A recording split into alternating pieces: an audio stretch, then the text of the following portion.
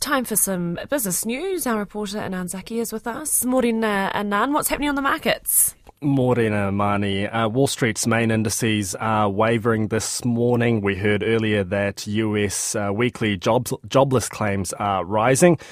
The Dow Jones and the S&P are both flat. The Nasdaq is up 0.1%. NZX Top 50 fell 29 points or 0.25% to 11,826.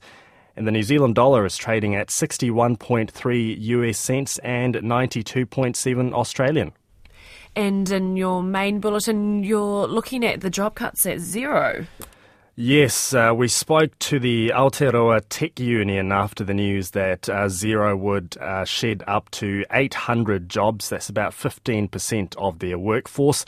The union is expecting a good portion of the job cuts to be in New Zealand.